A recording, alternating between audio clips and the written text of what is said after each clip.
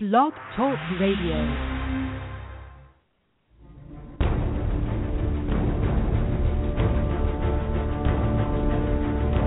Broadcasting from deep in the Eublepharis galaxy, on a small planet called Geckonia, east of the Albino Hills and south of the raging Leucistic River, comes the one, the only Gecko Nation Radio.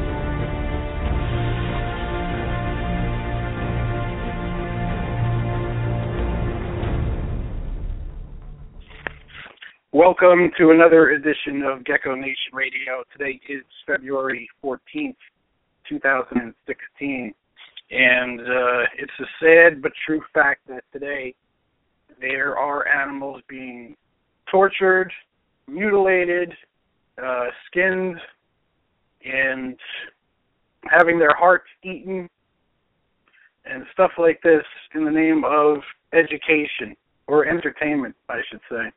And now, if this is appalling to you, it should be. But the sad fact is, it's happening with rattlesnakes.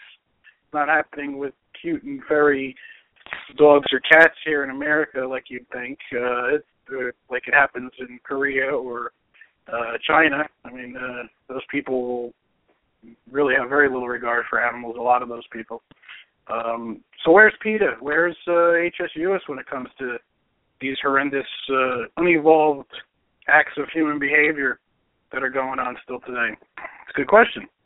Well, tonight we're going to talk with Ray Autry. He's down in Texas, and he's also the founder of Against Rattlesnake Roundups. And we're going to, for those of you guys that don't know about this issue, this practice that still goes on, we're going to bring you up to speed about it in the beginning of the show, and then I'm going to let Ray have the floor, and he's going to talk about topics that he has planned for tonight. So sit back, relax, and maybe have a drink for this one. It's maybe get graphic. I'm putting a few links to Ray's YouTube channel in the chat room for you guys to check out, and I'll also post one on the Gecko Nation Radio page too, because I think I think everybody should be aware of this. I mean, some people are going to be shocked that this goes on. A lot of us in the reptile community already know about it.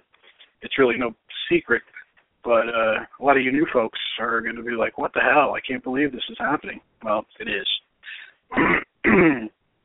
All right. Well, before we get started, of course, Gecko Nation Radio would not be possible without our amazing sponsors, and these folks really are the best at what they do, the best breeders, best businesses to deal with. Don't ever feel you're going to get ripped off or anything from any of these folks. These are just fantastic people to work with. Personally, I found out all the good people in this hobby from getting screwed over by all the bad ones and the bad businesses. So these folks, you can rest assured, will take care of you very well. And, of course, mention the show when you do business with them. They'll hook you up. All right. First one off the bat, and our oldest in, they were with us since the very beginning. The oldest sponsor was Dale's Bearded Dragons. Check out dvdpet.com. They are quickly becoming one of the nation's largest reptile supply distributors. They have anything you need from Exoterra lighting, heating, supplements, fogger systems, waterfalls, food balls, anything you need. Bearded Dragon supplies, UV lights, heat lamps, anything. All kinds of cool decorations for your tanks and cages. dvdpet.com. They also have an app now that's really easy to use in the app stores, so check that out. Use the code GNR5 with them at checkout for a discount on your order. And it's a good discount, too. I believe it's at least 10% now. So, and if you see them at any of the reptile expos in the Northeast, they're anywhere from Baltimore all the way up to New Hampshire. Mention the show. They're the most prominent presence there for reptile supplies at any of these expos now. So mention the show. You're going to get 10% off at the show at an expo on any of their supplies. That's a good deal. You're already getting a good deal anyway because their prices are unbelievable. And they're even better at expos. But another 10% off sure doesn't hurt, especially in these times. All right, Mr. Ron Trimper. You know him. You love him. He's been helping us with leopard geckos for a long time. If it wasn't for Ron, we certainly would not be having so much fun with these guys. Check out his available page at leopardgecko.com for some amazing leopard geckos, Diablo, Blancos, Bandits, Emerines, Raptors, you name it. Good stuff.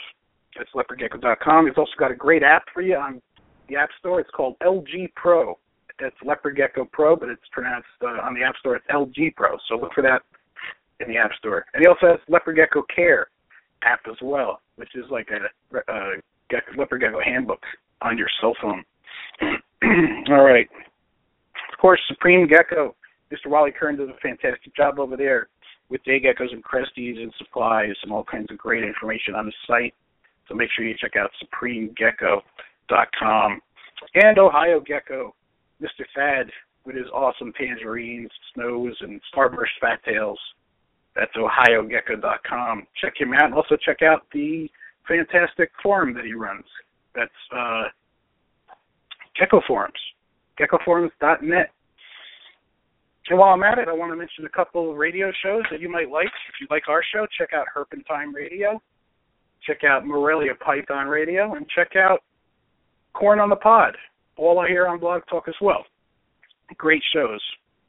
All right. And, of course, we have Mr. John Scarborough from Gecko Boa Reptiles. That's Gecko. If you guys are interested in very high-end leopard gecko morphs that are completely unique to his collection. And, of course, he specializes in wild types, subspecies of leopard geckos. So check that out at geckoboa.com. And he's on Facebook at Gecko Boa Reptiles. All right. And sooner or later, you got to feed all your critters, right? You got to feed them. Go with Rainbow Mealworms. Rainbow Mealworms has the best pricing, customer service on mealworms, superworms, and all kinds of other insects for your insect-eating reptiles. That's rainbowmealworms.net. And, of course, AB Dragons. abdragons.com if you guys need dubia roaches or any other kind of roaches now. They have so many different varieties. Check out abdragons.com. Use the code GECKO, all in caps at checkout for 5% off your order. Actually, I think he bumped it up to 10% off. So that's Gecko, all in caps, with abdragons.com. All right, and sooner or later you're going to have to ship some of your offspring because your customers aren't always going to be around the corner from you. So definitely go with the best prices for FedEx labels and the best shipping supplies. That's reptilesexpress.com. Check out reptilesexpress.com. Ask for Amy if you have any questions. It's free membership, and she can help you out with anything you need. I love sea serpents. Sea serpents racks are awesome. I've never seen a rack manufacturer's business just boom very quickly, and that is seaserpents.com. High-quality racks made with real Flexwatt heat tape, made in America. Very good stuff. And he also has hotboxincubators.com. So you need a really nice incubator. Hotbox is the way to go. All right, a couple more here.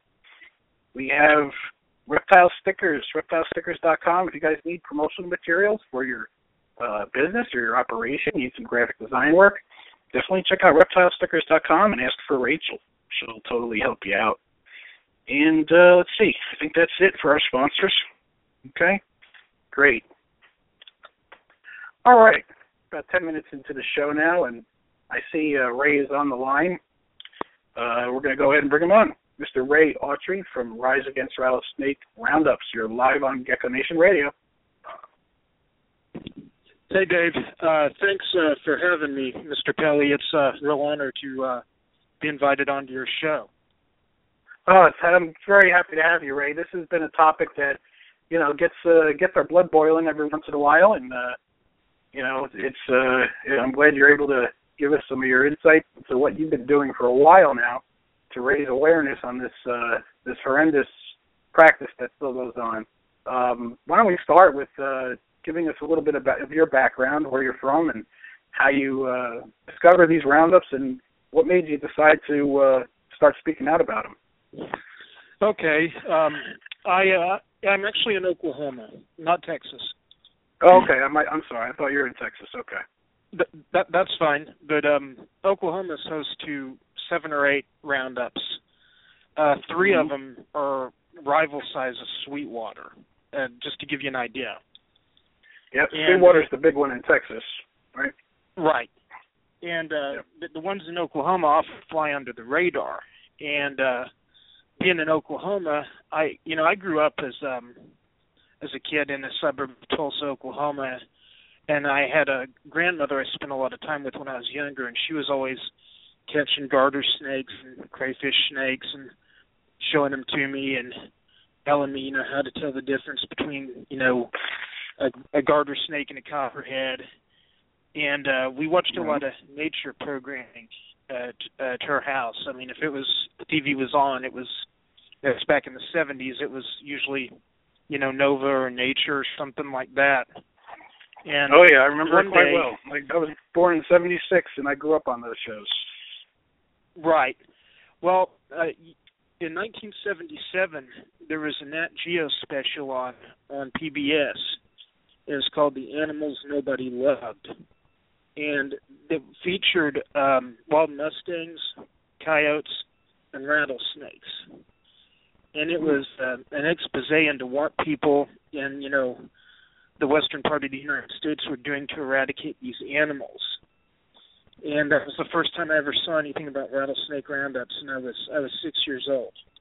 And I knew from the moment I saw them guys on TV cutting up and skinning them snakes, I thought, there's something not right about this. And one of these days I'm going to do something about it. Right. And, from there, it kind of was always in the back of my head, but I never really had an idea as to what to do.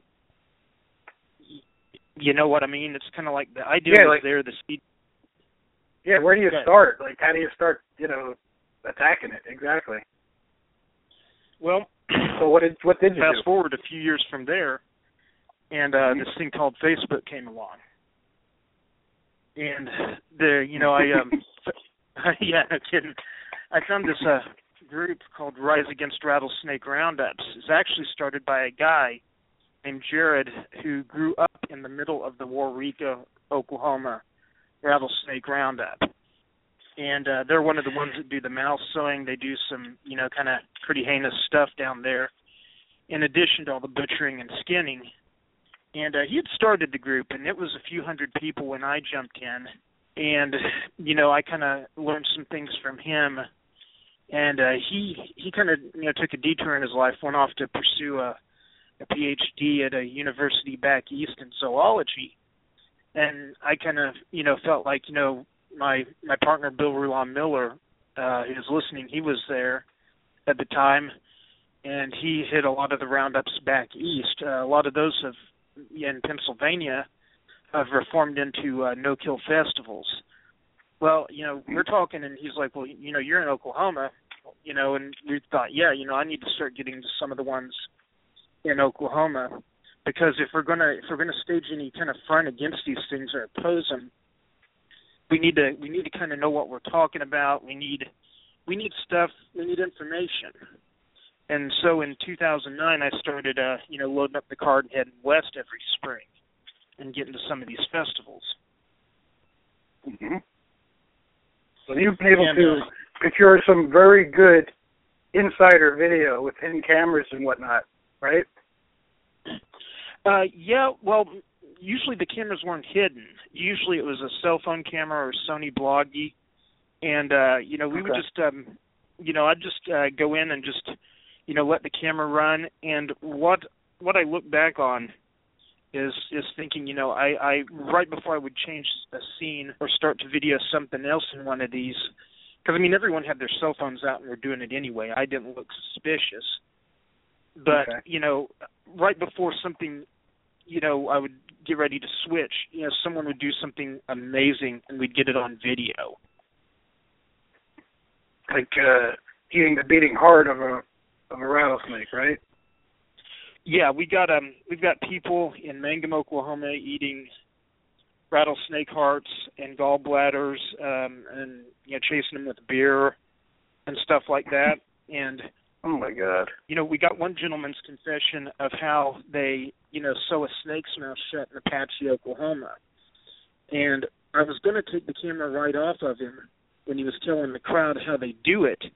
And I just left the camera on him. I don't know why, but I ended up getting like this entire confession to what is a felony act of animal cruelty per Oklahoma State Statute 1685, which basically states you cannot maim an animal. You can shoot it, you can kill it, and whack it in the head, but you can't sit there and torture it just because you want to.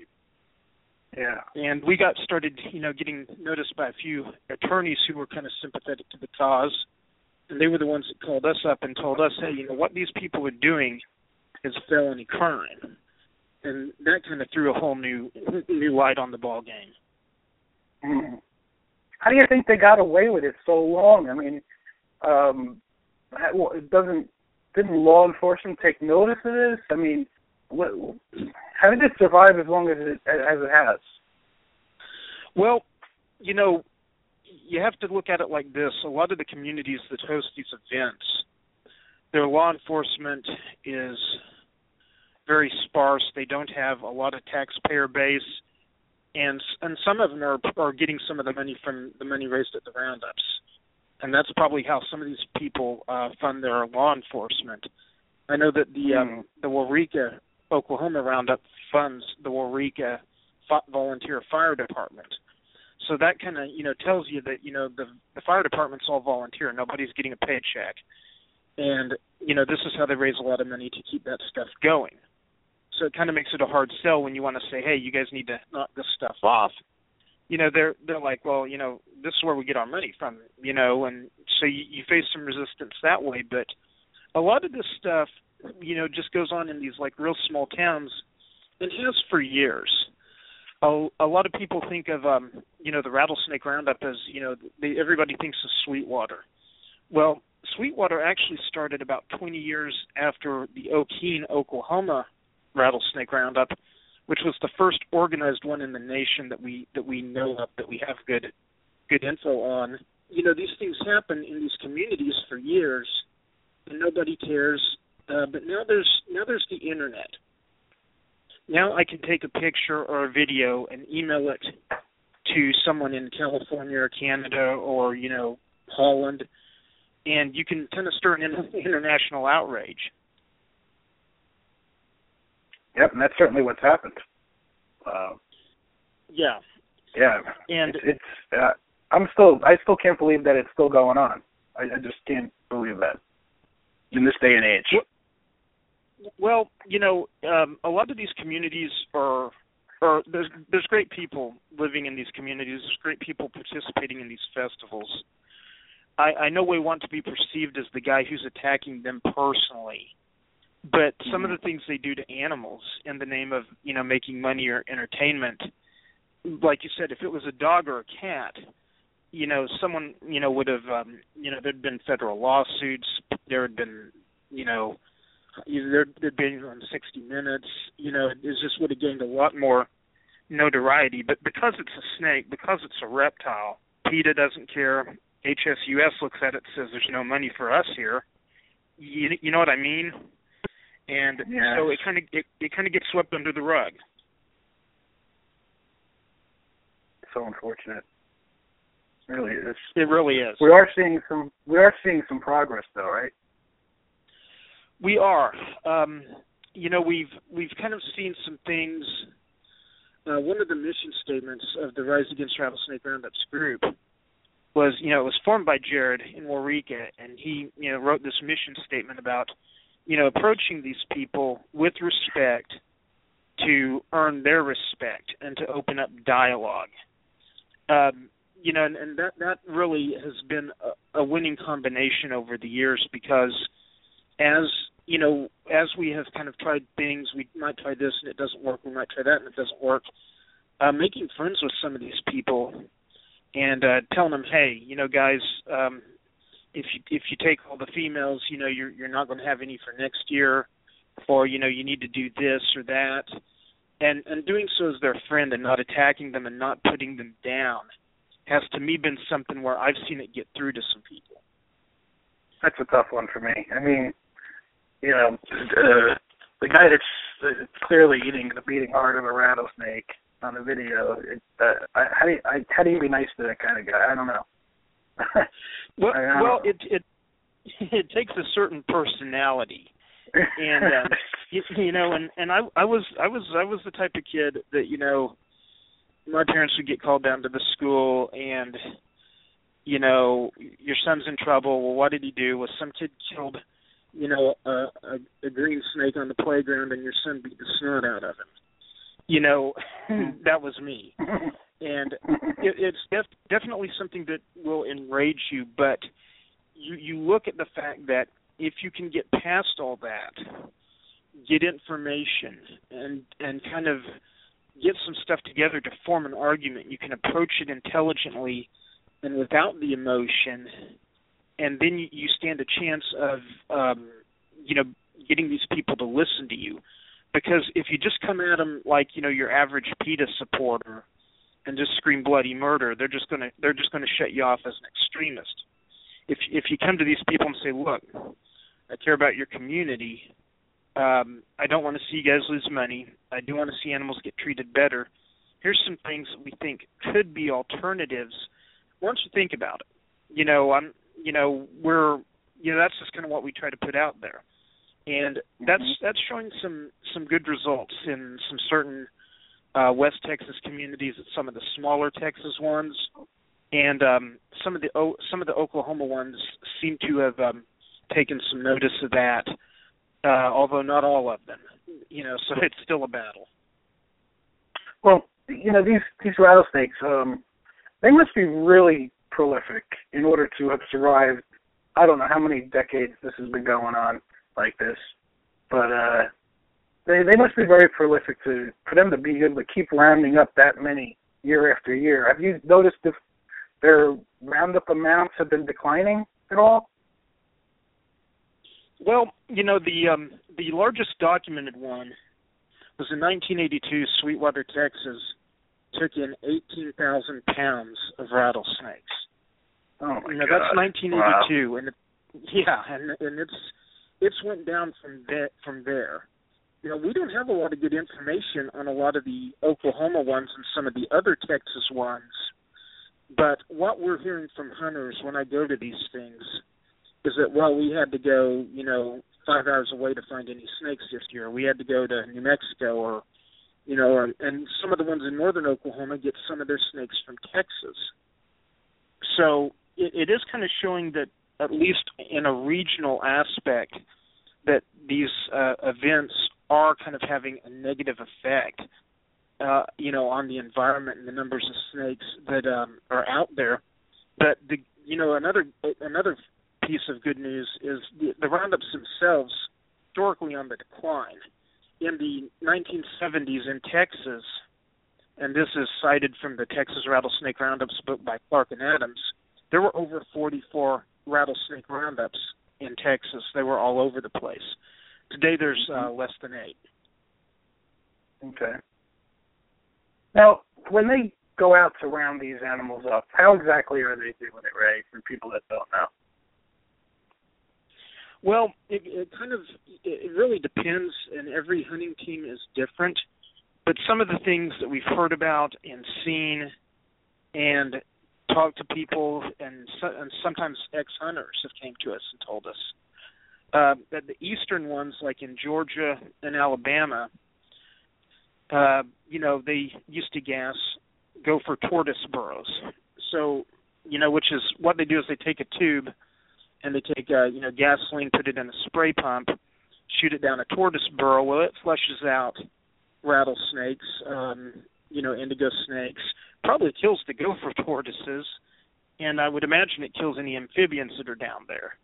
But that's how, they do it. Well, gassing, I think, was banned in Alabama sometime back, and I've heard it still goes on, but then they switched to treble hooks for a while. They'd put like a fishing hook with 3 prongs on it on the end of a pole, shoot it down a burrow, and then they'd kind of, once they felt a rattlesnake, they'd hook it and pull it out.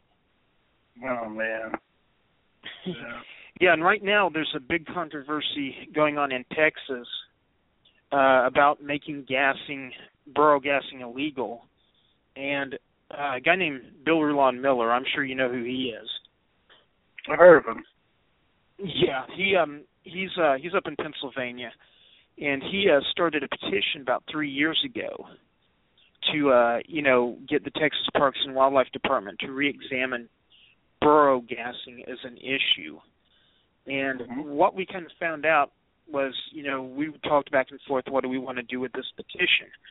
And, we thought, do we get a bunch of signatures or do we get, 50 of the top scientists we can find to sign this thing?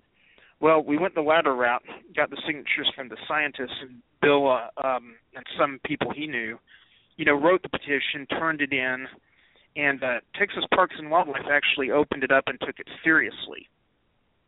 And they formed a snake harvest working group. And for 2 years now, they've been researching the effects of burrow gassing on rattlesnakes and other non-target wildlife. And they just recently released a study that's like 20-some pages long, and it's posted on the Rise Against Rattlesnake Roundup's Facebook page. But, they still haven't come to a conclusion, which kind of, to me, seems like, we still don't want to say this is bad because it could really adversely affect the state's largest roundup. Yes, the money factor. Mm-hmm. Yeah, it's Sweetwater, Texas. They put out a financial study prepared by a CPA. I think it was by a CPA firm this year, and published it, knowing that they were kind of under pressure about this stuff. And the Sweetwater, Texas Rattlesnake Roundup, which is the best known in the world, easily, brings in $13-14 million into this little town in Texas every year. So what's a few rattlesnakes when you're getting all these dollars, Well, just the fact that they're stalling on that and all the money that's being made. I mean, what kind of resistance have you personally heard about or seen with anybody that's been trying to make a difference with these things? And I mean, you disappeared for a while off Facebook. We didn't know where you were, and I think I was joking with Justin Geyer one day. I was like, maybe the Texas boys buried him out in the desert somewhere. I don't know. I mean, is there anything like that to worry about, do you think? I mean, with all the people that are involved in these things? Well, there's that to worry about. There's people in Oklahoma who really hate my guts. I'm chasing around some elderly parents right now, and my dad tells me one day I go out there, he's like, I'm getting these strange phone calls from people I don't know, and I'm like, what do you mean? He's like, they're asking me if your son's involved in trying to stop hunting in Oklahoma, and I'm like, oh my gosh, it's like they're kind of there's been some stuff like that go on. There's been some threats made, but it's kind of like you kind of take these things in stride. Because what kind of threats, if I may ask, Ray? I've had people, we're going to break your neck if you show up in our town, kind of thing. But it's from some Facebook troll page, person that you can't really identify or make serious. And then later on you become friends with someone from a Roundup community who realizes that you are rational and you don't want to just totally, screw their town out of the money. And you talk to them and you say, this name? And they're like, no, never heard of him. And then they might pop up, well, this guy over here, yeah, he really does hate you. And he is real. And don't worry, if ever you come down again, we'll keep an eye on him, So. Wow. So there is a little risk involved. Well, there is. The funny thing about it is you go off into these towns with the express purpose of getting something that makes what they're doing look bad. To me, it's not that it looks bad; it's that it is bad. And usually anymore, if I go do something like that, which I haven't been out in a couple of years, and I don't know when I'll get back out. But there the last couple of years, people started recognizing who I was, and so it's like, okay, we can't do this without a security guy or some people we know from the area in town, because what if someone grabs you or something, drags you behind a building, shoots you? I mean, things like that can happen in rural areas, And yes, I'm not going to can. say it was ever... No, I'm saying, yes, they can. They certainly do happen. Right, and I'm not going to say it was ever necessarily something that we really let it worry us or me or any of the other people that were involved in this, but, you know, it was kind of always in the back of our minds. Yeah. So you approached it with respect, and I mean, I guess, you know, you're a better man than me. I mean, I probably wouldn't go down there hot-headed, but it would take a lot of effort for me to keep my cool, or actually just to be able to sit there and watch it, you know, and like feel powerless to really stop it. I mean, you know, it takes an enlightened mind, Ray, to do what you've done. I'll give you a lot of credit for that. Well, I appreciate that. You know, it infuriates me to see someone kill a snake for no reason, especially when it's one that wasn't, you know, putting anyone in any danger. But you also, you know, being from Oklahoma, you grow up around agriculture. And so, you know, like, I can watch a cow or a pig being skinned or slaughtered, and it doesn't faze me. And it's kind of, the rattlesnakes bother me a little more, but then again, I'm a snake hugger. So, you know, it's going to affect me a little more. I think about, like, Michael Vick, you know, an NFL player. When it hit that he was fighting dogs, everybody was, you know, screaming for his head, you know, because how could he hurt all these innocent dogs? Well, it was a dog. And what these people don't understand is we as reptile lovers feel the same thing when you're chopping up a bunch of snakes and making them into hats and belts that nobody really needs.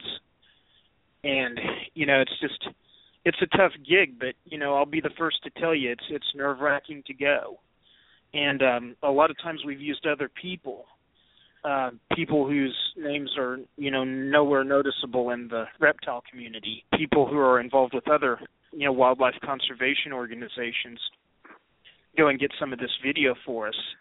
And they don't stand out, and they're not recognized. And they're also, you know, like maybe they're an owl or a hawk rehabber, or, you know, they, you know, help, you know, sick opossums or skunks or something like that.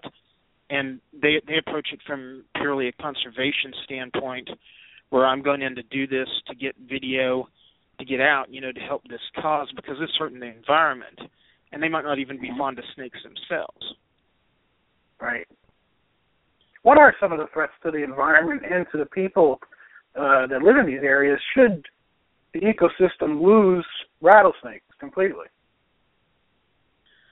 Well, you know, that's one thing that I think about often because I'm hearing of, you know, hantavirus, things like that, other rodent-borne diseases, or should I say rodent vector diseases, popping back up in the Southwest.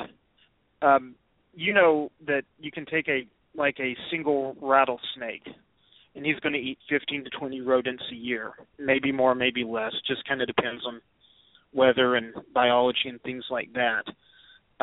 They're not highly prolific animals as I understand them. They don't always, I don't think they breed every year. You know, I've seen gravid females that have been slaughtered that had, you know, 11 to 12 follicles in them. So I don't know that these things are just horribly reproductive. But you look at the, you know, for each rattlesnake you kill, you might have let another, you know, 20 rats or mice run free, and then they reproduce, and the numbers can become astronomical. And then next thing you know, they're getting into your house, and, you know, there's all kinds of rodent vector diseases that are really bad for people, and that over the course of history have killed more people than venomous snakes ever will. Oh, yeah. Absolutely. Yeah. Well, you know, you say that they're not that prolific, but so what do you think they're doing? I mean, obviously they're on the decline. You said that, but are they traveling further out to get them these days? I mean, they're going further away to the field to find them because, you know, Sweetwater is still getting record numbers every year, aren't they? No, they're not nearly getting as many as they used to. I think last year they took in around 3,800 pounds, and that's kind of been an average. The year I was down there, they took in, I think, 2,160 pounds. Now, Okay. one thing that I have seen and have actually snagged video of is I was at the Okeen Roundup in northern Oklahoma. This is up by the Kansas border, and this one kid tells me, "Well, you see that big one over there?" And he points to this big female. I go, "Yeah." He goes, "We got her from Texas." And I'm sitting there thinking, okay, well, you're getting your bigger snakes from out of the area because you've probably wiped a lot of them out here. And that makes sense. Yeah, and it's kind of I watched the entire series of Rattlesnake Republic on the Animal Planet channel when it was on, just kind of for research purposes, and you'd have these characters from the Sweetwater JCs that were on there that said, well, we had to drive 4 hours to find any rattlesnakes. Well, hang on. The reason you're having this festival is because they're coming into your backyards and attacking your children. So something's not washing here. Mm-hmm. Definitely. And that makes sense. Right. So there is definitely that's the numbers speak for themselves. There's got to be a decline in those areas in the wild population. Well, I believe there is, although I don't think there's a lot of good data out there on it because, it's just not something that game departments have spent and invested a lot of time in. Do you know the numbers on how many rattlesnakes bite someone or kill someone? I mean, aren't they rarely fatal? I mean, I know people can, get terribly sick and lose limbs and stuff, but a lot of people survive from rattlesnake bites, right? I think I've heard numbers in these. I don't have any citations ready for you, so kind of take them with a grain of salt. But I've heard 3,000 people in the United States get bit by venomous snakes every year. Now, what we look at is less than 10 of them die. And the United States apparently has become very good at treating snake bite. We've got good anti-venom, we've got good hospitals, and it's just death from snake bite wasn't or isn't rare today, whereas, back in the 30s in these remote towns where people, were farming and stuff, you'd have to go maybe by horseback or something 2 hours, 4 hours to the nearest hospital to get treated if you were bit. So at one time in history, these festivals or killing contests or whatever might have made a little more sense. I don't think they make a lot of sense today. I think it's just a money thing. Well, I mean, I can understand a farmer's concern about, their children. Like, a lot of farmers are very busy trying to make ends meet, and their children are allowed to play in the fields and run around and stuff, and I'm sure they are concerned about them flipping over a rock and really not knowing what they're doing and maybe getting bit. But if you educate your children and while they're young and if you're, I don't know, if you know your land pretty well and stuff like that. I mean, I don't know what the statistics are on children getting bit, but I'm sure it's probably very, very low. Well, right? I know it happens. I see the odd case that flies by where, kid is playing in his yard and gets bit by, a copperhead or a rattlesnake. I know those events happen, but they don't happen real often. Now, what we do know is that a lot of these roundups, sometimes 2 or 3 people get bitten a year. At the roundups, they're doing right. things.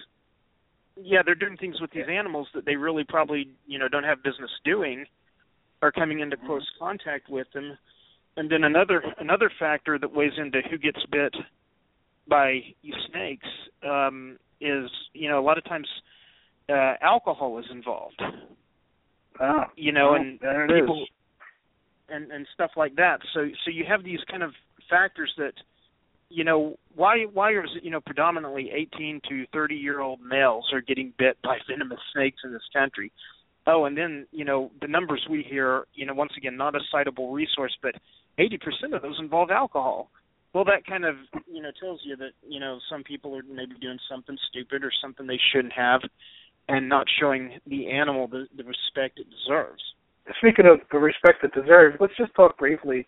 We don't have to go into too much graphics, but people can see for themselves on your YouTube channel. I posted a link, folks, to Ray's YouTube channel on the Gecko Nation radio page if you'd like to check out some of his videos. And keep in mind, there's graphic a video of these poor animals going through some horrific ordeals. Ray, let's just talk briefly about some of the things that gets done to these animals, or in the name of entertainment and so-called education of these roundups. Well, the majority of the rattlesnakes that you see at a rattlesnake roundup are caught sometimes maybe even a month before the roundup occurs. They're kept in wooden boxes in people's garages, no access to any food or water. We all know a rattlesnake can go a month without eating and not phase it, but the water's a little testy. And then they're dumped into a pit at many of these roundups where they're they don't have any access to shelter, and they're exposed to a lot of bright lights and things that that they don't like and causes them stress. Well, then you get over to some of the ones like Oklahoma, where there's 3 roundups in Oklahoma, or I should say 2 that I know as of today will be mouse sowing. And they'll take a rattlesnake, stick it in the freezer for 2 hours, is what the guy told me, to slow its metabolism down and to, induce like a hibernation kind of state. And then they'll, pull it out, and it's slow, it's sluggish, and then they yank its fangs out with the pliers, and they sew its mouth shut. And one of our photographs of that just recently made a lot of circulation, again, as I understand it. And it's really kind of a heinous practice, and they do this so people can have their picture taken with a live rattlesnake, and it's actually had its fangs removed and its mouth sewn shut so it can't bite you. Now, the rattlesnake dies from this kind of treatment. It's I've seen them, and I've held them, and they, they're fine for about an hour or two, and then they start getting, limp and lifeless, and then they just switch it out with another one. So sad. And they cut the heads off to show how long the head will live not being attached to the body, right? I mean, I've seen that. Yeah, a lot of them do that. Most of them take a machete or an axe, and they chop the head off on a chopping block, and they make a show of it. And some places, the local school buses take field trips to these things. That's crazy. Like in the name of conservation or in the name of environmental science. And it just almost appears like they're brainwashing these kids from an early age. Oh, man. It makes no sense. Yeah, it really doesn't. It's sad. Jeez. Well, have you ever confronted the Mad Butcher of Mangum? Well, no, I just sit there. I never confronted him personally. I just sat there and had a camera in his face for a couple hours one time. And real nice guy. He just hacks the heads off snakes.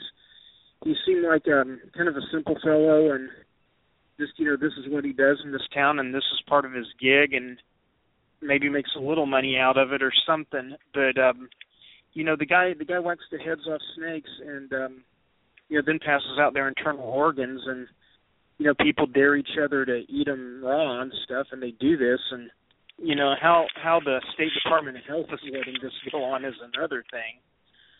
Yeah. But, you can see it. And I saw some comments from the president of the Brownwood, Texas JCs that stated that they don't kill any rattlesnakes at their roundup anymore, and they don't. I think they serve snake meat, but it's processed somewhere off-site. They don't make any show of the killing anymore. And it was from one of those incidents where someone, ate like a raw rattlesnake heart. And they didn't want their roundup being connected with that. And I believe it was some comments on Ori Martin's YouTube channel. And, and he made this whole statement, we don't do this, we don't do that, we don't do this, we don't do that. And some of the West Texas ones, the smaller ones, not Sweetwater, but like, Oglesby, it's coming up, Brownwood, they seem like they may be moving in a more positive direction. And sure, they still do some things that are irresponsible, like, getting in the sleeping bag with snakes or getting in a bathtub with 150 rattlesnakes. But if they're not making a show of the killing, to me, that's progress. Some people will argue that, but to me, that's progress. Yeah, I agree. And the more that we can raise awareness, even if it's sharing that picture. I've seen that picture float around with the rattlesnake's mouth sewn shut. I've seen it on Facebook quite a bit at times. And, the more people we can make aware of this, the better. I mean, that's the more people get enlightened to the fact that this is even going on, and then once people and especially young people, I think, are going to be more easier to change their minds, or at least enlighten them about how terrible this really is. I mean, that's what I think is going to happen. And I think slowly or surely we will see an end to these. What do you think? How many more years do you think these guys will be able to pull this off like this? Well, it's kind of funny. Big Spring, Texas is dark this year. It's not happening, and it was a roundup that had went on for years. And 2 years ago, they couldn't get the building that they normally used, and this year I don't think they could get the building again. So, I mean, it may be in its death throes as we speak. I talked to a gentleman who's actually a former Taylor JC who did the Taylor, Texas roundup, and me and him have become quite good friends. And I've got quite a bit of respect for him because he's kind of given me the honest scoop on a lot of things. And Taylor recently went dark, and, no one's interested in it. And I believe what's happening is less people are living in the country now than they used to, and they're moving out, and then people are becoming more ecologically aware. And, so we're seeing a shift. It's just a slow one. And, some of the roundups, like Apache, Oklahoma, sticks out in my mind. A few years ago, I didn't think it was going to last another 10 years. Now the last 2 years, they've brought in record numbers of snakes, at least according to local media sources. But, the gentleman that runs that and is kind of the head figure behind it, when he passes away, will the kids and the community behind him carry it on? And those are things you kind of look at, because I think generationally some more and more of these will die out. Mm-hmm. Yeah, I think you're right about that. Yeah, it's and a lot of people, are constantly, throwing arrows at us in Rise Against Rattlesnake Roundups, and, well, what do you do? What do you do? And I help children, or students, I should say, usually 6th grade to 12th grade, write papers on rattlesnake roundups. I get them information. I get them some stuff that they can use to cite. And, and I've probably helped 50 kids write papers for their biology and ecology classes. And, nice. And it's a topic that's kind of, it's out there. And I'd like to think that we had a hand in raising some of that awareness. Absolutely. Things going on, but the internet, being what it is, now we've got, people like Bob Irwin in Australia speaking out against it. So I mean, to me, it's a good thing. I bet you the folks down in Australia, I bet you they don't do anything like this. I can't see that happening down there. Am I right? Well, I've got a mate that I stay in contact with down there named Colin Riddell, who's good friends with Bob Irwin, and they do what their problem in Australia appears to be dugongs and sea turtles, and there's some kind of native title act where even though these animals are endangered, Aboriginal people can still hunt them, and and it's like snakes don't get bothered down there. It doesn't look like snakes have anything to worry about. But if you're a sea turtle or a dugong, which is an aquatic mammal, it looks like you've got something to worry about. Interesting. And there's atrocities in China, like the Yulin Dog Festival. Oh, God! Don't even get me started on that. Oh my God! I wish I could do something about that. Well, and Yeah, and I mean, so there's things all over the world. It just kind of seems to be a different animal everywhere you go. Yeah, I'm a dog lover. I mean, I love all animals, and honestly, Ray, I actually could see myself someday going vegan. I really do. I just, when I see videos of, pigs, going to slaughter and stuff, and when I see, like, there's that dog festival and things, it just, I'm thinking to myself, these are living, conscious life forms. What are we doing to these poor things? I mean, there's got to be a better way to, I can't see giving up meat completely, and I know a lot of people can't, but there's got to be a better way to, put these animals down. I mean, it's crazy. Well, I'm an outdoorsman, and I have no problem with responsible hunting and fishing. And, if you're going to go out in the woods and shoot a deer, and use it for meat, I don't have a problem with you. Now, if you go out in the woods and shoot 100, if you shoot 100 deer, that's where I'm going to have a problem. And I have thought the same thing, because you do see the slaughterhouse videos, and going vegan is something that's like in a lot of people's minds just because of what we're hearing about the meat industry and its toll on the environment. That too.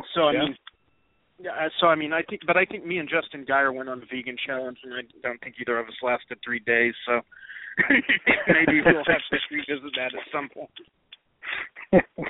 Well, yeah, I was watching a documentary. It's on Netflix if anybody wants to watch it. It's called Cowspiracy, and very interesting documentary of how the animal meat industry is worse for the rainforest and the environment than the paper and oil and everything else. I mean, it's the putting the most pressure on those resources, and nobody's really addressing it. Right. You're starting to see some awareness about. Right. You're starting to see some awareness about things like palm oil consumption and the meat industry. And so that's, I think the free range stuff could be a huge, deal in the years to come, and, buying locally and things like that, as well as reducing your meat consumption. But, me personally, I'm not there yet. I still like a steak. And the difference between, liking a steak and, just slaughtering a bunch of wild animals is those animals are domesticated for that purpose. Why these roundup towns are not farming rattlesnakes versus going out and hunting them is something that I can't comprehend. That's an interesting point. Yeah. Yeah, they could, I guess they could set up cages and start breeding them like we breed ball pythons. Well, either that or, create a fake den site and, and that way not be depleting wild populations from further and further out because you've wiped out all the ones close to home. Yeah, that's true. That's an interesting point. I don't know if I think they're too lazy for that. I think it's easier just to send some boys out in the field to gather them up. I don't know. Well, we know they sell the meat. We know they sell the rattlesnake meat that they collect from these festivals.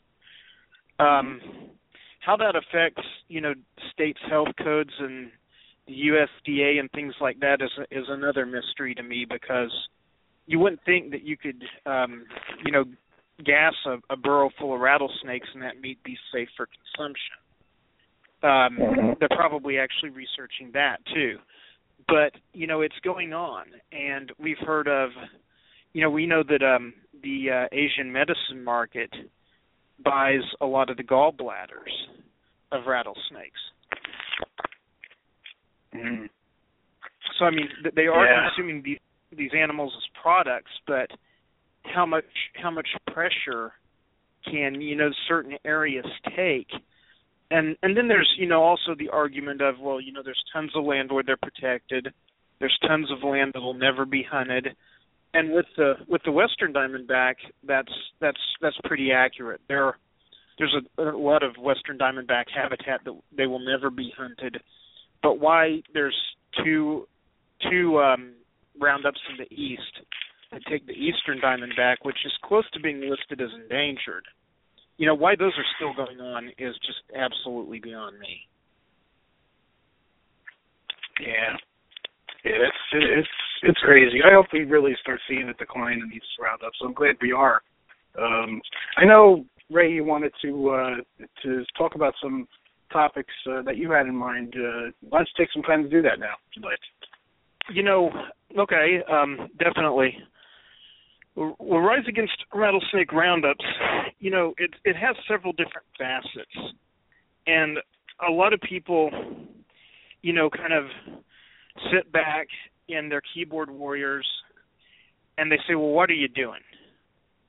And this has always kind of gotten under the skin of a lot of us who are doing things. But,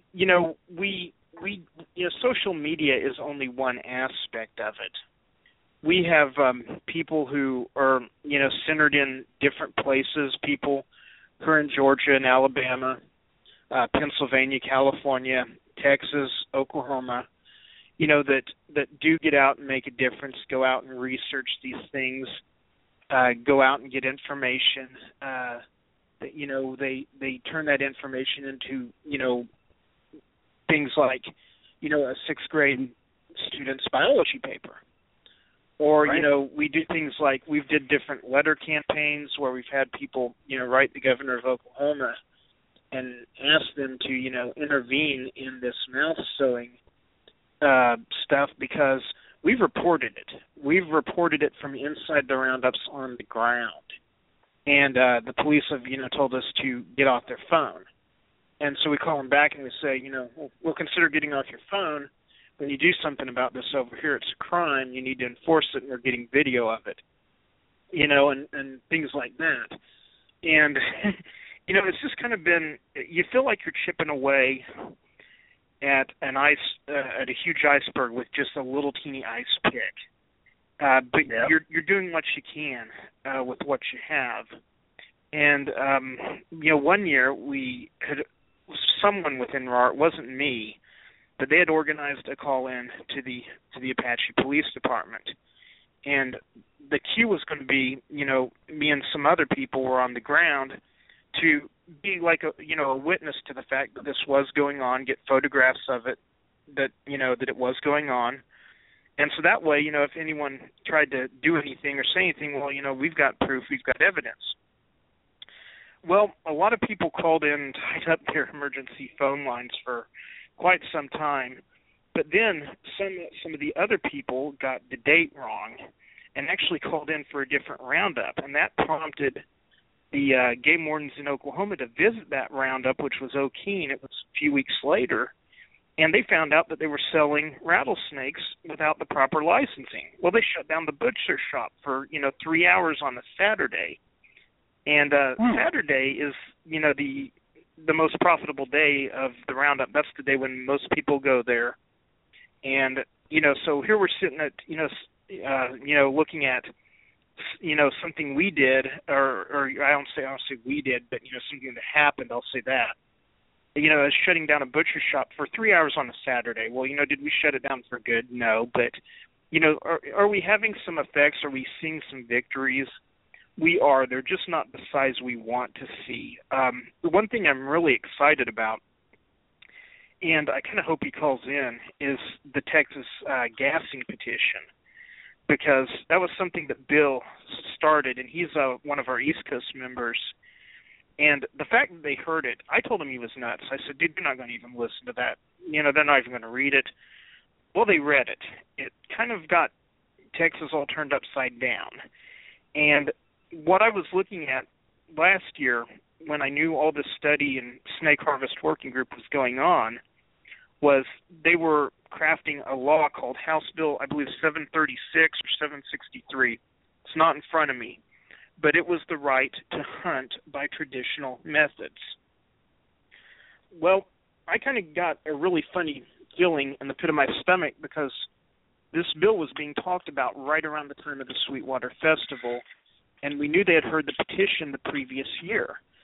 Now, gassing has been illegal in Oklahoma for a long time, but I don't think anyone's checking on it. I think it still goes on. But Sweetwater was really kind of in an uproar that, this could be made illegal. And the fact that it came from someone who was out of state, and the majority of the petition signees were out-of-state people, inflamed the situation even further. And because, Texans are a lot like Oklahomans. They don't want outside people telling them how to run their business, and I understand that. But, they were looking at all this different stuff. Well, here comes this petition, or this House bill, and it ends up getting passed. And the first time I read it, there was some kind of language in it about, we will not hear out of state. They're talking about that thing that Bill did, because, that's the only petition I know going on. And they kind of threw it out there in the media as, a way to protect against people like the Humane Society and PETA coming in and pushing anti-hunting legislation. But if you lived out here, you would know that no national organization is going to come out here and end deer hunting or rabbit hunting. It's just not going to happen. Too many people do it. It's kind of like us who do keep reptiles as pets. We're worried right now about what the HSUS, PETA, and all these groups are doing as far as, banning reptiles, making them illegal, interstate transport. They're probably never going to do that with dogs. They'll probably get overthrown at that point. Well, we'll see. Yeah, we will. And I surely wouldn't put it past them, because you're starting to hear about some zany things pertaining to that. But but we've also at one time, probably around 2011, 2012, had people, take a hard drive with video on it from these roundups and drop it in, the PETA mailbox and HSUS, and they're not interested in the roundup issue. And the only thing I can think of is there's no way for them to make any money or gain any real notoriety with it. I would see that as something that would be controversial and would gain notoriety. I'm not saying that people are becoming insensitive, but all we see is them supporting dogs, cats, and some other animals. But we've never seen them support a reptile. I think it would make for big news and get a lot of attention. Well, a couple of years back, the World Animal Society, which I think, I don't know a lot about them. I know one gentleman from them. I think they had ties to a larger organization, but that's just pure speculation. So, don't hold me to that. But there was a turtle festival in Indiana called Snapper Fest, where, people would catch a turtle out of a, bucket, or a agriculture horse trough kind of tub, and they'd race with the turtle down to the finish line and slam it on the ground. Well, that raised a lot of people's eyebrows, because we all know that's not a good thing to do to a turtle if you're a turtle. And there was videos and footage that got released from that event, and the World Animal Society, I want to say they got involved with it and confronted them and wanted entrance to their festival and got denied. But I heard they subsequently stopped doing the festival, either that or it went underground. But you can go to your computer and Google Snapper Fest and see that it did cause a fairly large outrage.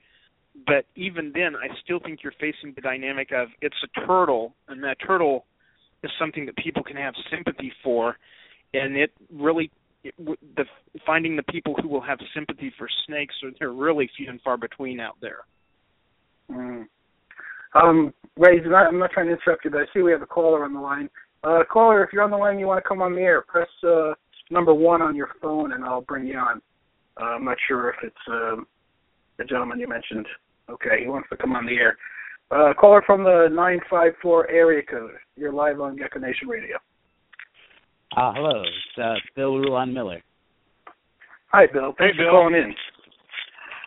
Hey, just calling. Noticed you guys were talking about rattlesnake roundups and a lot of the history behind them, and I was just calling in just to say, to listen, but also just to say hi and say keep up the good work. But one of the things that caught my attention was you were talking about the dog festival. In at least one of the dog festivals, I think I don't know if it's in China or if it was in another country, but it actually reformed very recently. One of them did, at least. And they actually reformed, and one of the reasons they reformed was due to the fact that the middle class there is actually growing, and more people are getting dogs as pets. So more people are basically becoming dog people. So it's one of those That's things good to hear. show you that it's one of those things to show you that change can happen. It may take a while, but change can happen. So. And Bill, if I can put you on the spot real quick, can you talk a little more about the Snapper Fest in Indiana? That was one of those things where somebody just happened to catch wind of it, and it really, really, really blew up quickly. It blew up on Twitter. It blew up on Facebook. It blew up on pretty much every social media. And herpers and, all animal lovers pretty much all got behind that. And eventually, and there was so much outcry from all sorts of organizations, not just, of course, animal rights organizations, which will, of course, steal the credit, but also from a lot of environmental organizations and just sheer amount of people writing against it, calling in against it. It really, really did have an effect. And eventually it was put a stop to, and I don't know if there's been a law enacted to prevent it from happening again, but there might have been. That actually happened with one of the roundups, and the one in New Mexico. It was not a financial success, and it actually it pretty much collapsed. And there was also outrage from local residents in New Mexico about it, and they stopped it. And eventually there was a law passed. I mean, now we all know Arizona's very strict laws when it comes to herping. Well, that was passed after the roundup failed, but I'm not sure. I'll have to check back to that. But I remember also, Ray, you were saying how turtles come across as more sympathetic than snakes. That's another very big factor. The fact that a lot of people consider turtles cute, even snapping turtles, that really works in their favor, whereas a lot of people are really afraid of snakes, and they'll think even harmless snakes are out to kill them somehow. So that's an uphill battle with publicity. It really is. It's the kind of thing where, the Save the Frogs campaign can get thousands of supporters. The Save the Turtles campaign can get hundreds of supporters. But the, Save the Rattlesnakes guys, they can get a handful, if they're lucky. Sad. Real sad. Well, Ray, did you have anything else? I think Bill hung up, or maybe we lost the connection with him. Maybe if he calls back in, I'll bring him back on. I've got a few more things to throw out there for anyone who's interested in hanging on. Yeah, please do. Take your time, Ray. Okay, before these festivals started organizing in Oklahoma in the 30s, what people did was they took dynamite and they dynamited the rattlesnake burrows. That's terrible. That's terrible. But we have records of it happening in Oklahoma and Texas. Rattlesnake bounties go back actually to New England in this, I believe, 1700s. And Bill actually did the research on that, where they were settling the area back in those days up in Pennsylvania and Massachusetts, and the government would pay you to kill rattlesnakes, not unlike a wolf bounty, in the early days of settling the West. And so I think what's going on is these things are changing, and they're probably either going to reform or die out. And I'm all for reform. I know that these events bring a lot of people to these communities. I've talked to the merchants in many of these communities, and they're like, the Roundup weekend's what keeps our furniture store alive. Or the Roundup weekend is actually where our gas station goes back in the black, financially. And, you got to think about that. You're wanting to see animals not suffer, not get tortured, but you're also like, how do I do that without taking, all these financial resources away from these people? And, and it's a tough thing, but I do think it can happen. And, right now there's, I'm going to be at the Texas Rattlesnake Festival March 12th and March 13th in Conroe, Texas, and that's a no-kill, totally humane rattlesnake exhibit and show that we're going to put on.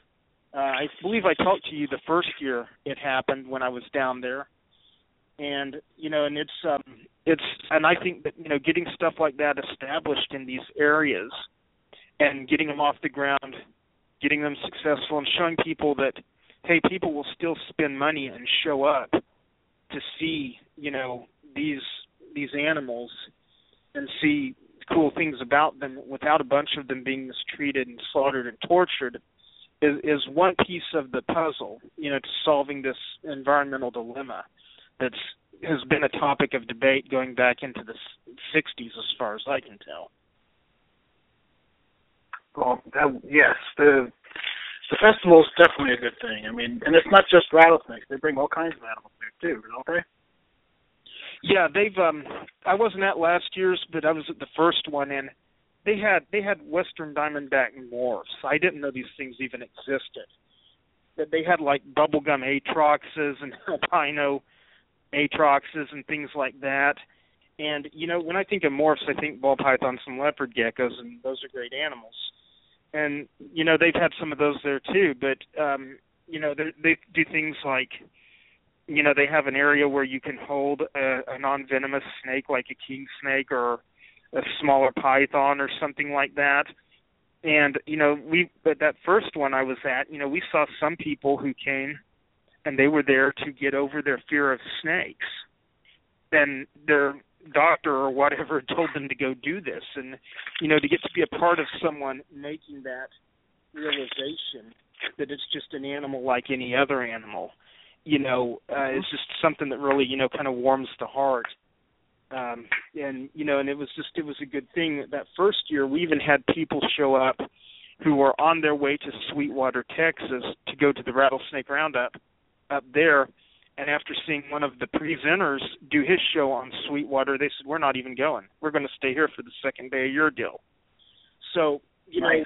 Small victories, and it changes. Change can happen, but it's going to take everybody working together, working towards a common goal, and really kind of banding together and helping. Well, what can the people listening to the show do to help? Raise awareness by telling more people about it? What can they do? Well, that's one avenue that definitely will help is, sharing pictures, sharing accurate information about these events, because if the information isn't accurate, it can work against us. That one photo that you've seen with the snake with its mouth sewn shut, that thing has been looked at by hundreds of thousands of people all over the world. Well, some people attribute it to Sweetwater. Actually, it's from Apache, Oklahoma. And so I talked to one of the guys from the Sweetwater JCs a while back, and he said, and he pretty much told me that, they're printing out comments on web pages saying, we don't do this kind of stuff, and here's where we're getting blamed for it. And it's being used to discredit our side. So, I would say first get educated. Join the RARR Facebook page. Get in touch with people like Bill Rulon Miller, myself, other people that are out there, Kelly Hill, Thomas Root. These are all people that are willing to help and get you to the proper information. And, writing your government officials, a lot of people have really kind of downplayed our efforts in that. But, we have not seen a lot of good come from, like, online e-petitions on this issue. And then I've talked to people in state government that say, a petition from change.org usually hits a spam folder. A lot of the people that are intended to see it never see it. Mm-hmm. Well, they start getting letters or they start getting phone calls. And, it's kind of along the mentality of you interrupt someone's day or a paid staffer has to spend, 30 minutes opening letters and envelopes and reading about it, passing it on or throwing it in the trash, either way. But it's not just as easy as deleting an email. So, right. People have to get off social media to affect this thing. You have to, contact lawmakers, and we're going to be doing another run in RARR soon about, Oklahoma, contacting lawmakers there in regards to the mouse sewing issue, because we feel that's an area that we can't bend on anyway, because it's just too horrible of an issue. And, we'll go ahead. No, it's totally heinous. Yeah, it is, and appears to be illegal. And why no one has really heard our cries about it yet, I don't know. Outside of the reptile community, which of course they know about it and are outraged by it. But and we'll probably be working on something in Texas again soon. I think the gassing issue, if Texas Parks and Wildlife does not make it illegal to burrow gas, I think that it needs to be approached again, but by people in the state of Texas. Because if that House bill is correct, and I'm not an attorney, I'm not a legal scholar by any means, but it sounds like they're not even going to listen to it if it comes from out of state. And so it's going to take people who are closer to these things getting involved. And I understand people not wanting to do that, but I also understand that if you want to see it change, you're going to have to do. The guy that started the Rise Against Rattlesnake Roundup's Facebook page, his name, I told you earlier, his name's Jared, and he went on to graduate school. He's kind of been out of the game for a few years now.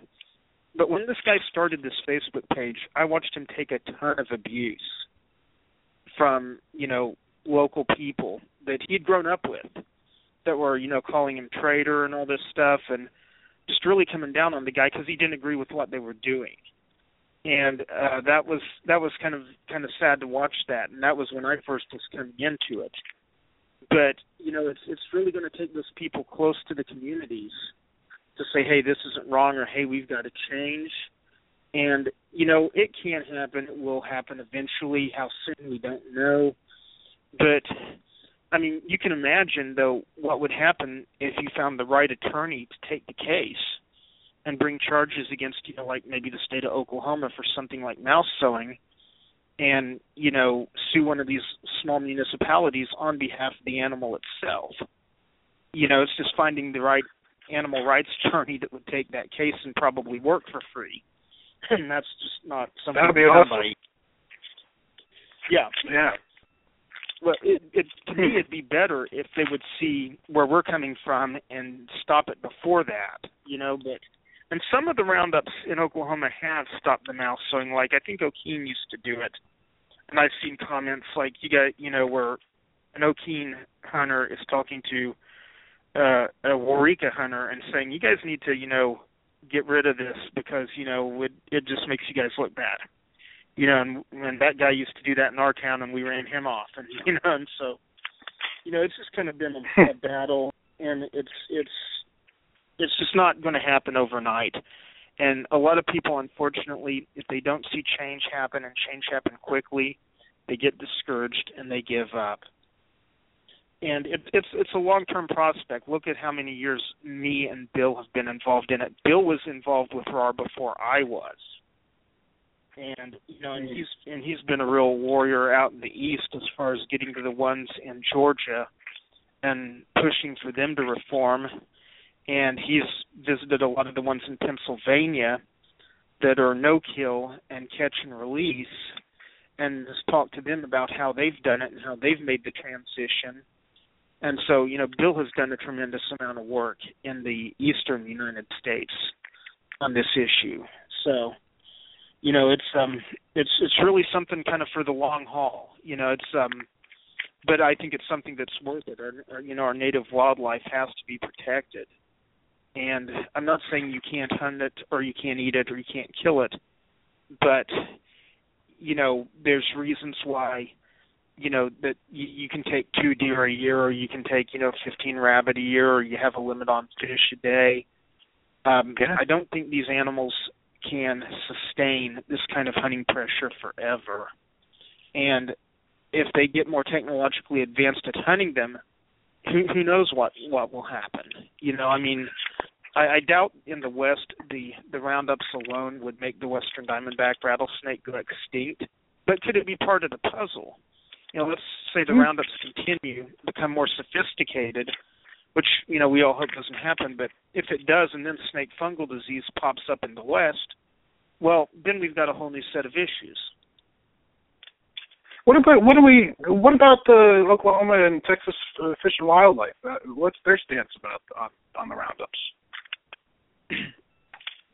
Oklahoma pretty much is I will give them credit for showing up at Okeen that one year and getting involved and telling them we're shutting down your butcher shop until you guys get the appropriate licenses, or whatever they did there. But for the most part, it seems like they don't really care. It's like, but then again, people are buying. People who come to these things to hunt, they'll buy a 5-day hunting permit, and they'll buy it through the Oklahoma Department of Wildlife Conservation. Well, where's that money go? It goes back to them. So, it's kind of like, they may not want to speak out about it. And I don't want to talk too much for Texas, but I know there are people in the Texas Parks and Wildlife Department who see our side of things, and I won't say they want to see gassing be made illegal, but that's my hunch from what I get from them. And then there's people who don't want to go there. And so there's probably conflict in those departments. But, it's kind of, it seems like it's politics and money, ruling the day versus conservation and what's good for our environment. Okay. Yeah. Certainly is the case in a lot of aspects of life. Right. We were looking at something, Bill brought to my attention was in Pennsylvania, they were looking at delisting the timber rattlesnake. And we already know that that's one of its few strongholds in the Northeast. It's been extirpated from a lot of areas. And it almost looks like they're wanting to delist it for, shell development, oil drilling, things like that. And, once again, money wins and wildlife loses. And not the world I want to live in, No, eventually some of these animals will only be able to see them in zoos, if that. I mean, if it gets really bad, right. All around the world we're losing species. I don't know, it's like 100 a day. It's very unsettling. I mean, it's sad. It's really sad, and it's sometimes we feel powerless. And I agree with you. It can be frustrating for people to stay vigilant because they don't feel like they're powerful enough to do anything or to make the change by themselves. And but every once in a while, it's that little voice that starts an avalanche too. So you never know. Exactly. I mean, you have to believe that you can take on a giant and you can win. And whether or not you do win isn't really the issue. But you have to have that mindset going in because, lot of things that have come to light in recent years that, the Kansas Herpetological Society put out a paper on rattlesnake roundups, I think back in the 80s, and it was widely circulated, and they addressed the things like mouth sewing. So people before our group knew it was going on, but until you get pictures of it out there or video of it out there, people don't really realize what they're talking about. And then they see it and they make the connection. And so, it's just you just kind of got to believe that you can that you are the somebody that can do something. And we just need more and more people to step up and lay into it.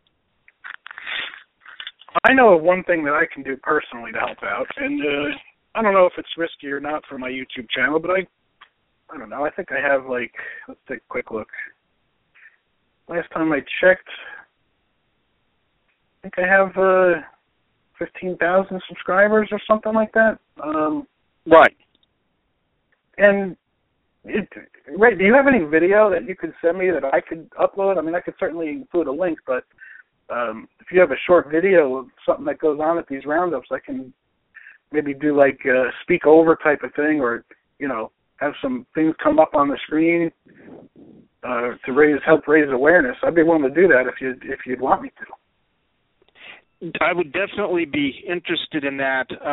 Right now, I'm kind of computerless and don't have any access to video editing software. But I was thinking about putting together a compilation that wasn't too brutal, because a lot of the video I've put out is just what I've seen. And it'll get a few hundred views and then people turn off, or people flag it. And even people in the reptile community who don't realize I'm trying to expose this end up flagging it. And, so I've got on my YouTube channel, I've got a video I shot in Sweetwater, Texas, of a dad and his son skinning a rattlesnake, and this boy is not 6 years old. He's probably 4 or 5, and he's skinning a rattlesnake. Well, the video got flagged. It got age restricted. And what's ironic is it's of a 4-year-old boy cutting up an animal. So, I'm kind of, got to refine some things in my video approach, and, and hopefully, get some video out to people who have higher traffic engines, like someone like yourself. So I definitely will be revisiting that idea with you in the future. I mean, and I definitely appreciate the most generous offer.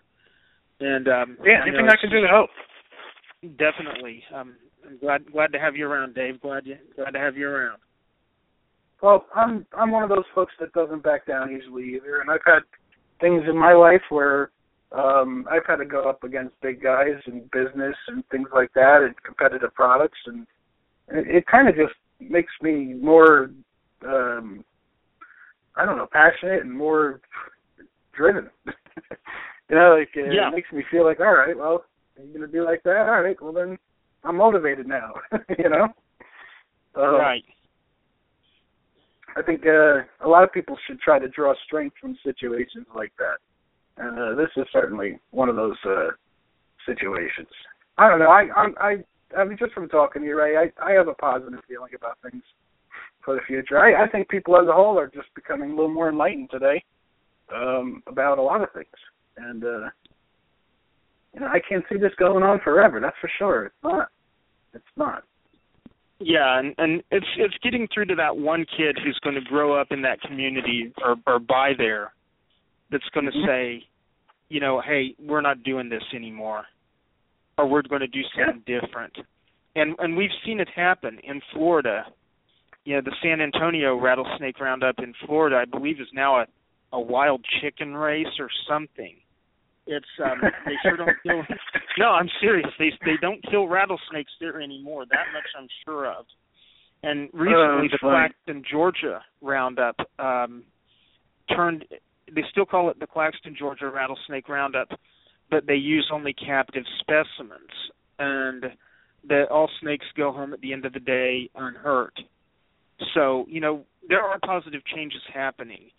It just takes a lot of time. And when you're an organization like us, we're not like Sea Shepherd where Bob Barker turns around and hands us $5 million, and we've got a team of attorneys who we can afford to pay to defend us.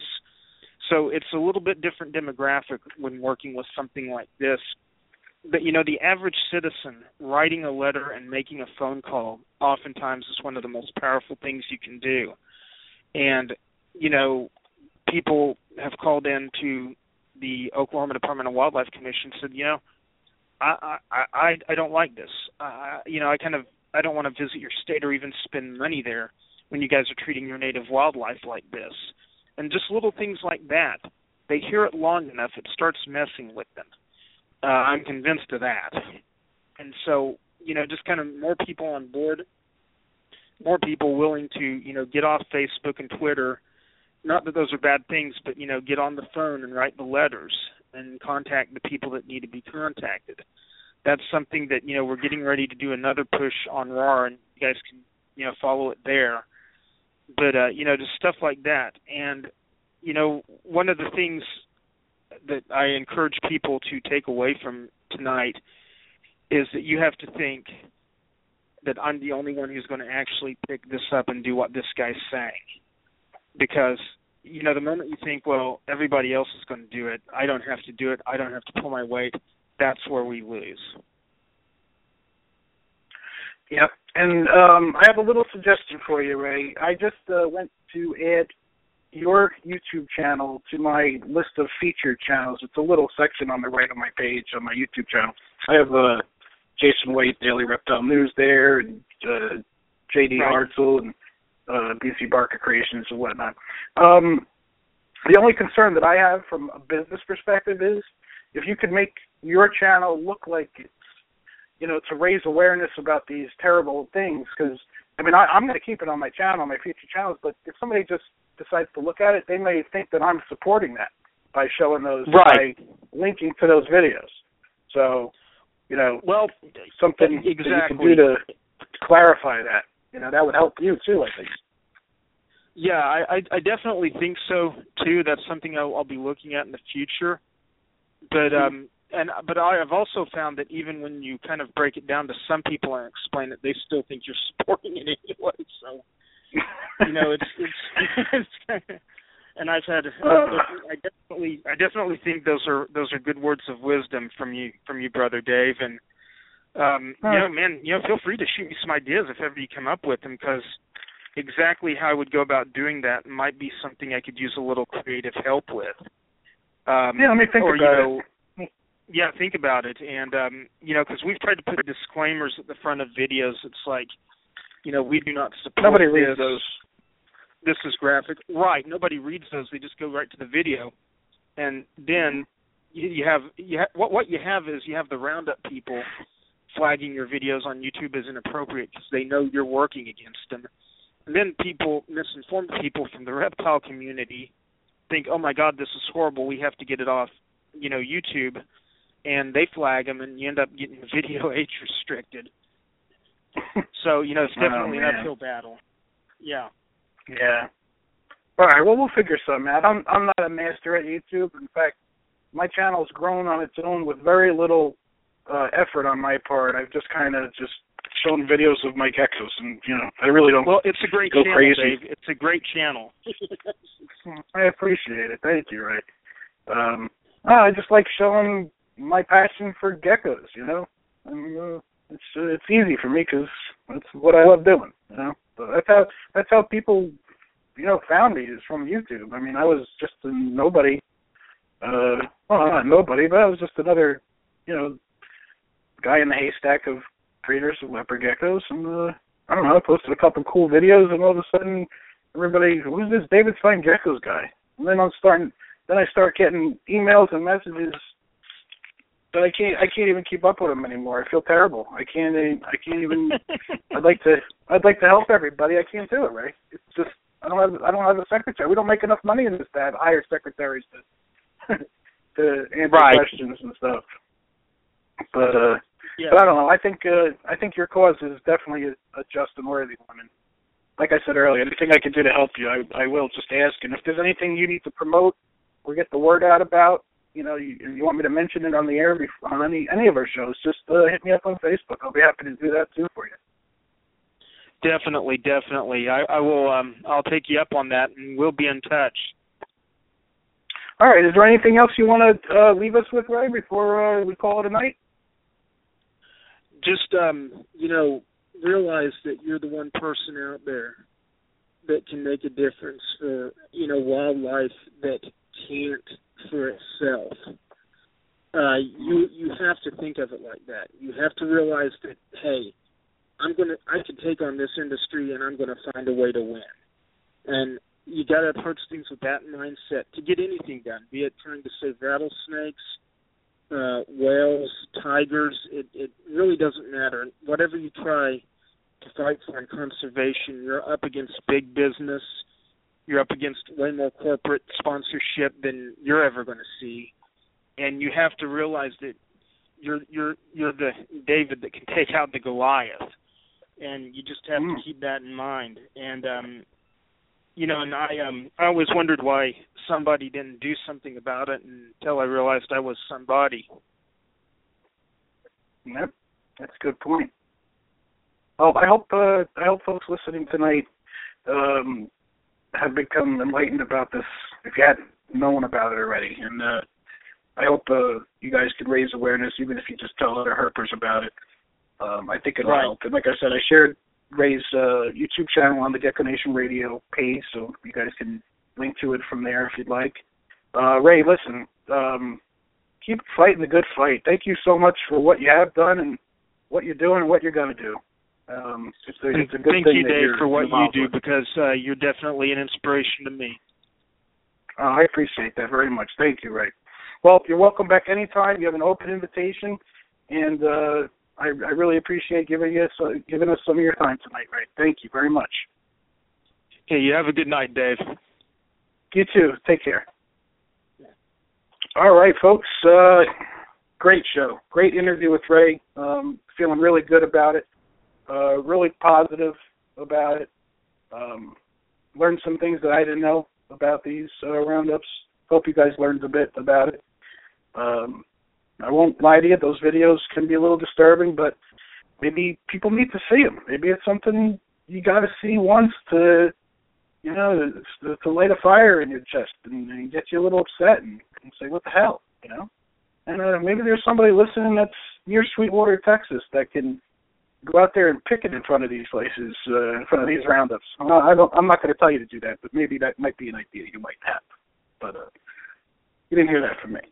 But anyway, I'd like to thank everybody that tuned in tonight. I'd like to thank Bill for calling in.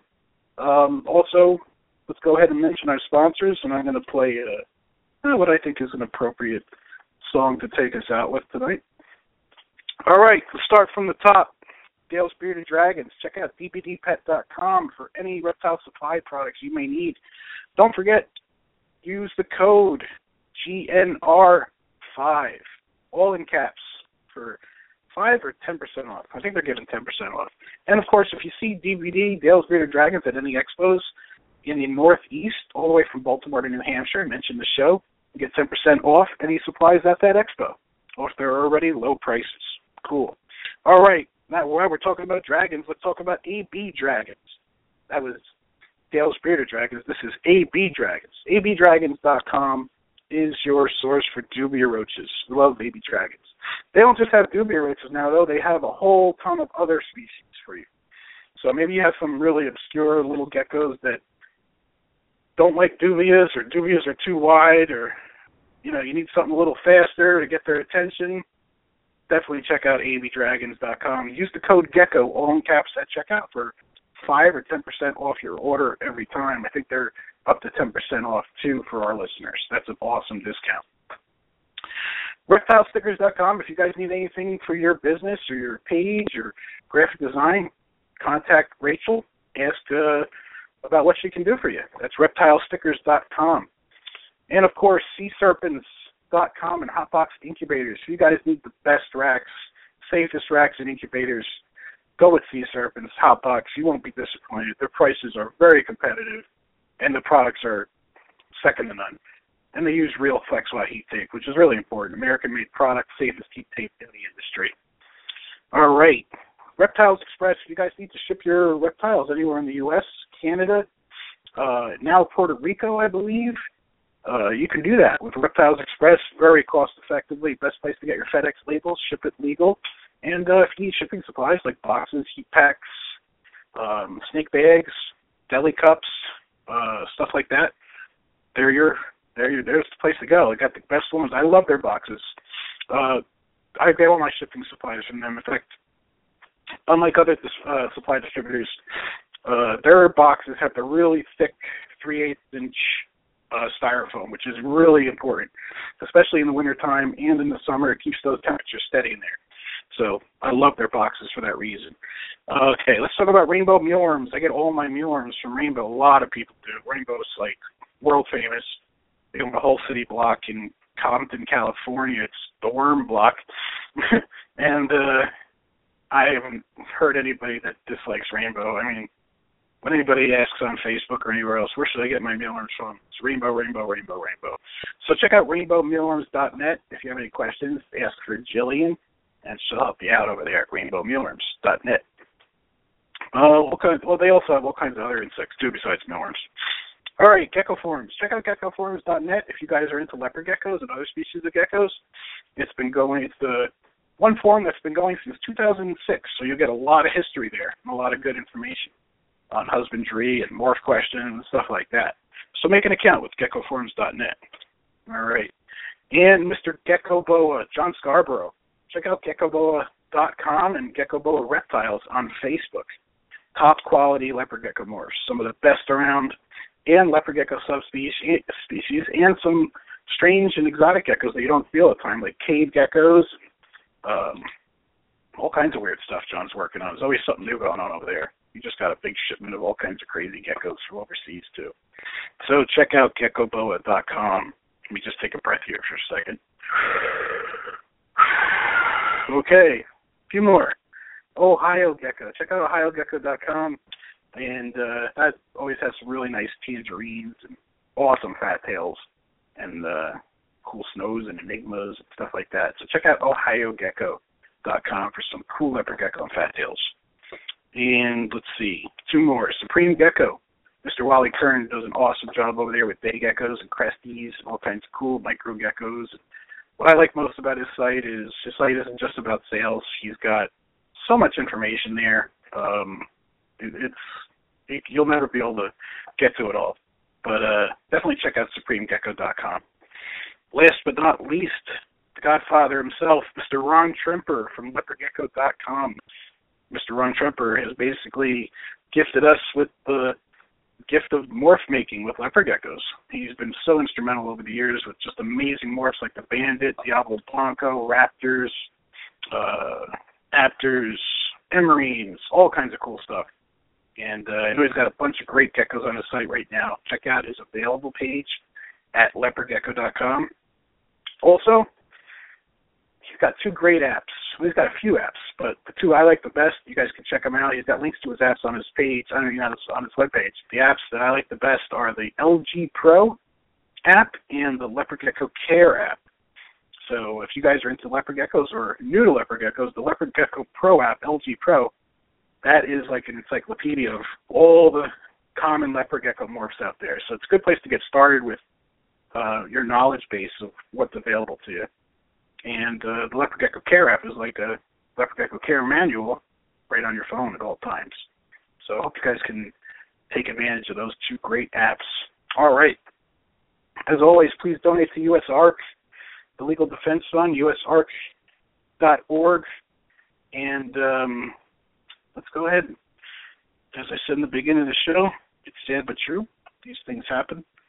You guys can do something about it, though. So here's Sad But True from Metallica. Everybody have a great night.